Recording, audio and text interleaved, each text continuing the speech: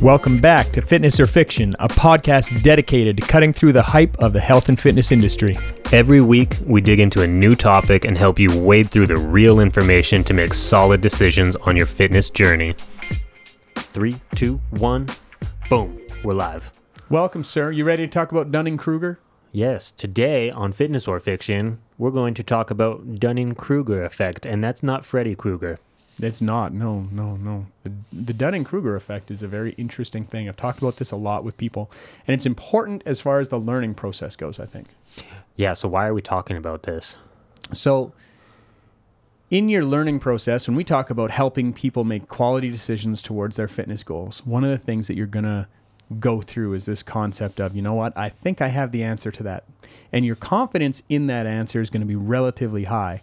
And then you're going to take this extra step, and all of a sudden it's going to be like confidence crashes. Like, crap, I feel like I don't know anything. Mm-hmm. And I've experienced this recently with a number of clients where they're like, oh no, I know how to make my shoulder better. And I'll just say, okay, cool. So is it better? And the answer is no. And it's like, okay, well, let's just see what's available.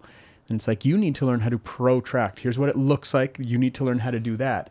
They're like, but I've always been told I need to keep my shoulder back. And you just see this kind of crash in confidence happen. And it's like, listen, I'm not telling you that everything that you know isn't good. I'm just saying that there's more to know, and that's okay. Yeah. So the Dunning-Kruger effect is something that's worth talking about because it impacts every lifelong learner. If you're looking to get better at something, you're going to have these peaks and valleys of confidence, and usually they're going to correlate with learning more, which is a good thing.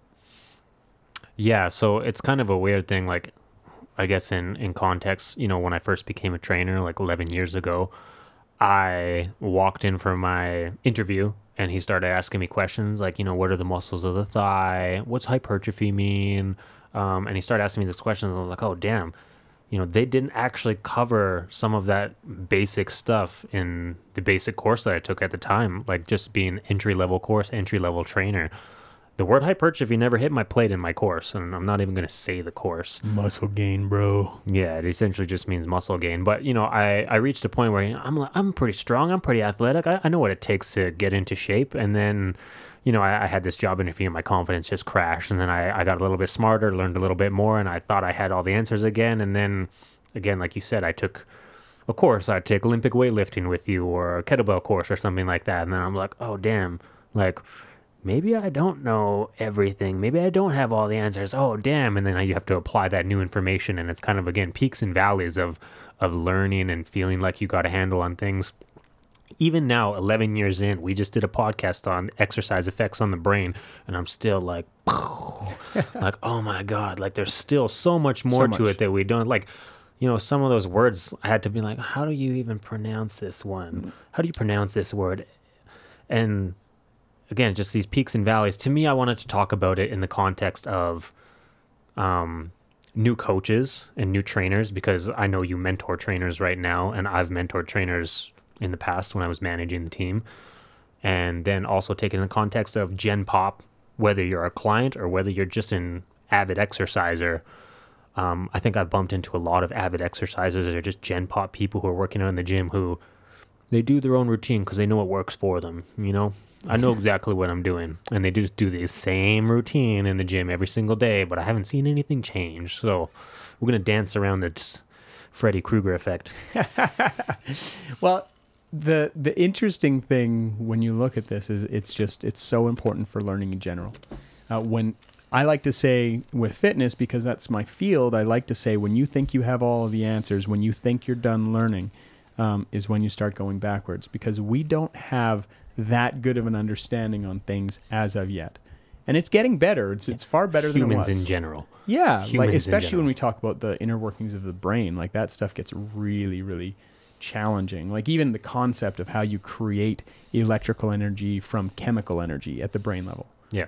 Like the basic setup of that is a huge matzo ball. Yeah. So when I talk to somebody in general, there was a guy that was working out and he was doing pull downs with his back arch and his elbows back. And I asked him if he was trying to work his lats. I was like, you want to learn another way?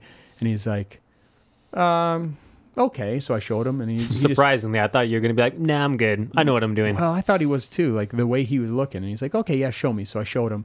And then he tried it one time. I was like, hey, can you feel the difference? Can you see why that would work better? He's like, not really. And just went back to what he was doing. And I was like, okay, well, I can't hate on the guy. Like, you don't want him to change a bunch of stuff. But at least he heard it out.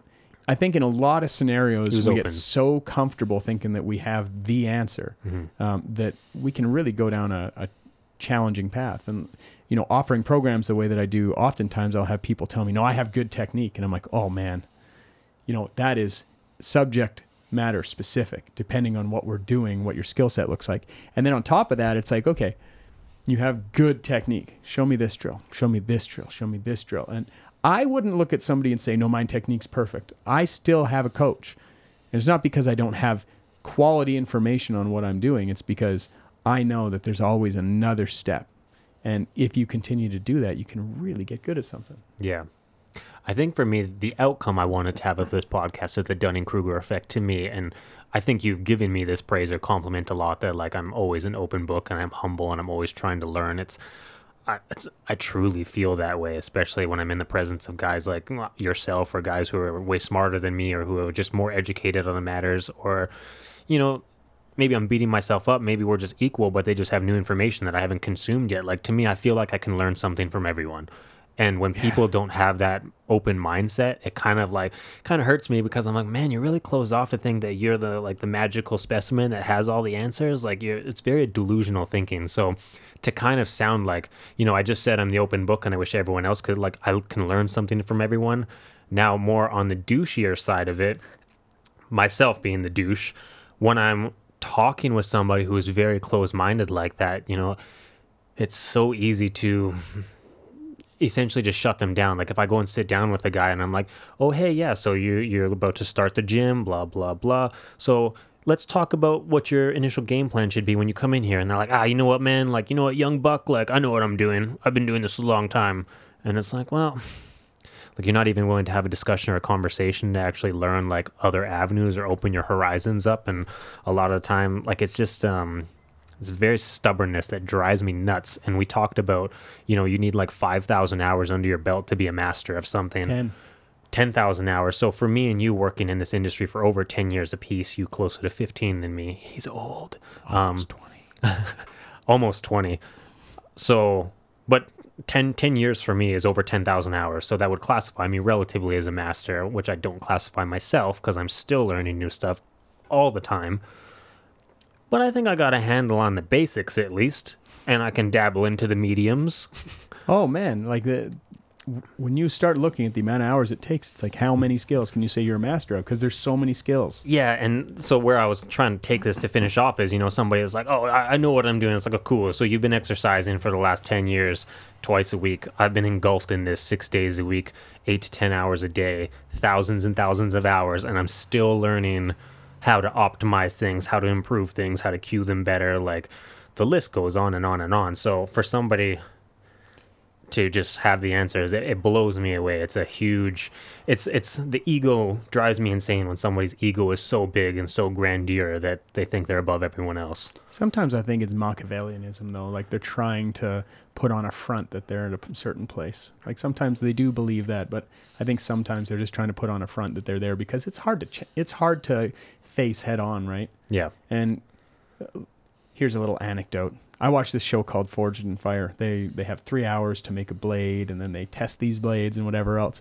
There was this one episode where the guy, he finishes early, which nobody ever does. Everyone's always freaking about the clock. He's like, oh, no, I'll just do more damage if I keep working on it now. So he just cleans up the blade and puts it on his anvil, and he's waiting and just lets the last 25 minutes go.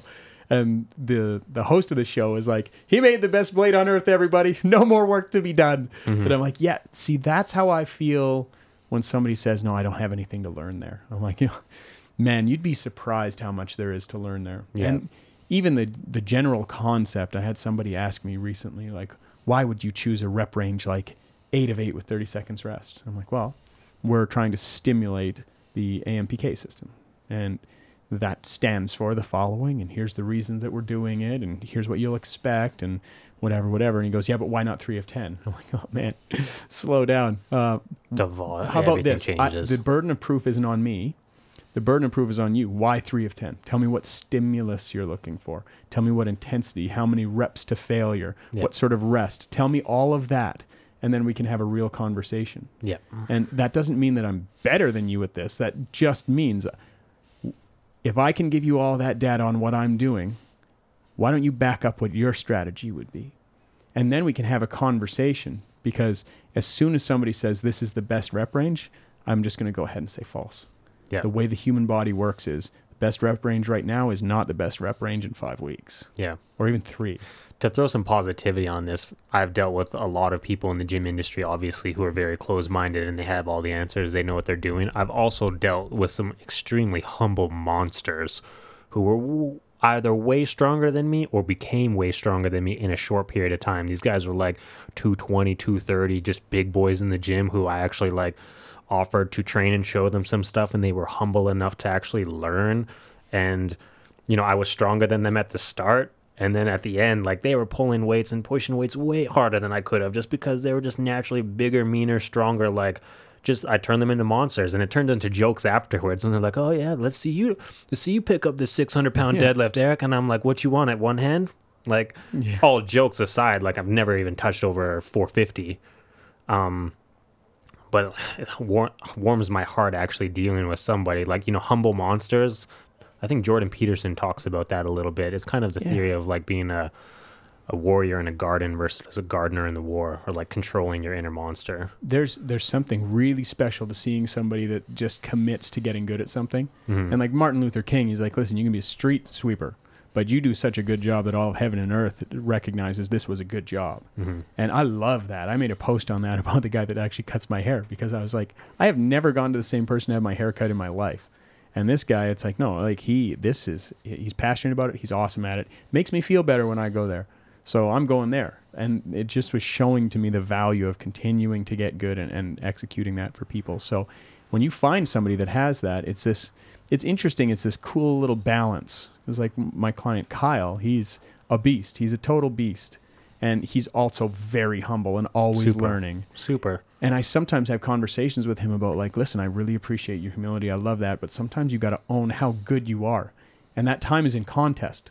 Don't be looking to other people for the answer. You have the answer you need for today. Just go and do what you can do. Yeah. Own it and be confident. He's a hilarious one too, because again, that humbleness, the true humbleness of real gym bros is all love. And Kyle Winstanley is a guy, if he was in the gym with me, I'm like, Kyle, this is a 600-pound deadlift. You're a monster, bro. And he'll be like, I'm just trying to catch up to you, man. Like, I can't do the shit you can do. And I'm like, Kyle, get out of here. And it's like a little like back and forth, flirty. Like, it's love though. It's not ego. It's not like stepping down. Like, there's no punching down on anyone. You know what I mean? Like, it's like I address his strengths, he would address my strengths, and we both like gave each other like fist bump nod. Like, that's what it should be. That's what the culture should be. Like, humility, humbleness, aside from competition. Totally different when we're talking about sport, but we're talking about just gym culture. Yeah, you know, talking about this phase, it's this effect. It's really interesting, because I think we all need to check ourselves with getting on either side of that. You get so humble that it's like, I don't know anything. It's like, wait a second, I do have a background here. That's what you slap me around for. Yeah, I do have a little bit of a understanding here, and what I'm learning right now is new challenges, a lot of things, but I can integrate that into what I already have, and it doesn't make me worse. It makes me better. And I was talking to somebody this past week, and I was like, yeah, you know what? People, once they go through a really challenging scenario, it brings them down a notch. It lets them know that they're human. And after you get through your 20s and 30s, it's like, well, listen, you're going to have something happen one day, and the way that you deal with that is going to dictate how life goes from there. And for me, the more challenging the circumstance is, the more it beats up the ego. And that can be a really good thing, because it makes it so you have more empathy, a better ability to communicate with people and understand where they might be coming from and all that sort of stuff. So this is a natural cycle. I think even the people that say, well, this is just the descent to a mean, or, you know, this is an objective measure, it's not that pronounced or whatever. It's like, yeah, but it is a phenomenon that exists, and I can tell you because I've been through it. I felt like I had a good understanding of one topic, and then I went to a new course for it, and it was like, man, my understanding needs to be way better. Yeah. Well, even like mobility wise, like 10 years ago, our approach to mobility versus now, I'm sure it's a pretty damn different approach. Yeah, some of what I used to do is embarrassing. And I was trying. And see, that's a point of humility or humbleness for you to admit that, like, I wasn't doing a very good job. Like, oh, compared to what I would do now, it's A, it's more simple. B, I've seen the effectiveness change as I move forward, but it's part of the growing process. And, for coaches, you got to give yourself some space to grow and know that everything that you do isn't going to be 100% perfect, but you're trying. Progress over perfection. And with clients, same thing. Progress over perfection. Are you making the progress right now? Well, if that's not the case, then just drop what you think you know and ask if there's another way of going about it. And you'll either find out it's not that effective, or you'll be like, oh man, I can add this in. It's kind of exactly like you said, the example at your example of the start of this episode when you talked about the guy and his lats. Like, at least he was humble enough to give it the old college try. Maybe he didn't agree with you. Maybe because he wasn't totally open to it, but like, at least he tried. He gave it the old college try. Like, he was open enough to receive the information. Then you can decide to do with it what you will. Yeah. I think that's a big important part. Like, maybe like it wasn't the outcome that he was hoping for, or like understanding, or whatever the case may be, but it was open dialogue at least. I think openness is a really, really big, important thing. And then the other piece is humility. I think those two things really go a long way. And those are things that I'm not always the best at, but when I am, I typically make the best results. So, true facts. So the Dunning-Kruger effect, I think this was just a big topic summarized on being humble and continue learning always. Yeah, knowing what's going to happen, and knowing sometimes even though you are learning more, you're going to feel like you know less. Yeah. Just knowing that's going to happen makes you feel better about it. True facts. If I sound like a douchebag at this podcast, I'm sorry. Why would you sound like a douche? I don't know. I felt like I was crapping on people who say that they know everything. We're talking about ourselves a fair chunk when we're talking about that, aren't we? I know everything. It's like, man, I've been to a spot where I thought I knew it. True. High school. All right. Thanks for being with us today. As per usual, like, subscribe, review, and we'll see you soon. Thanks for being here. Bye. Thanks for joining us this week. We appreciate your support. If you enjoyed this episode, we'd love it if you would subscribe, follow, and throw us a like on YouTube, Spotify, or Apple Podcasts.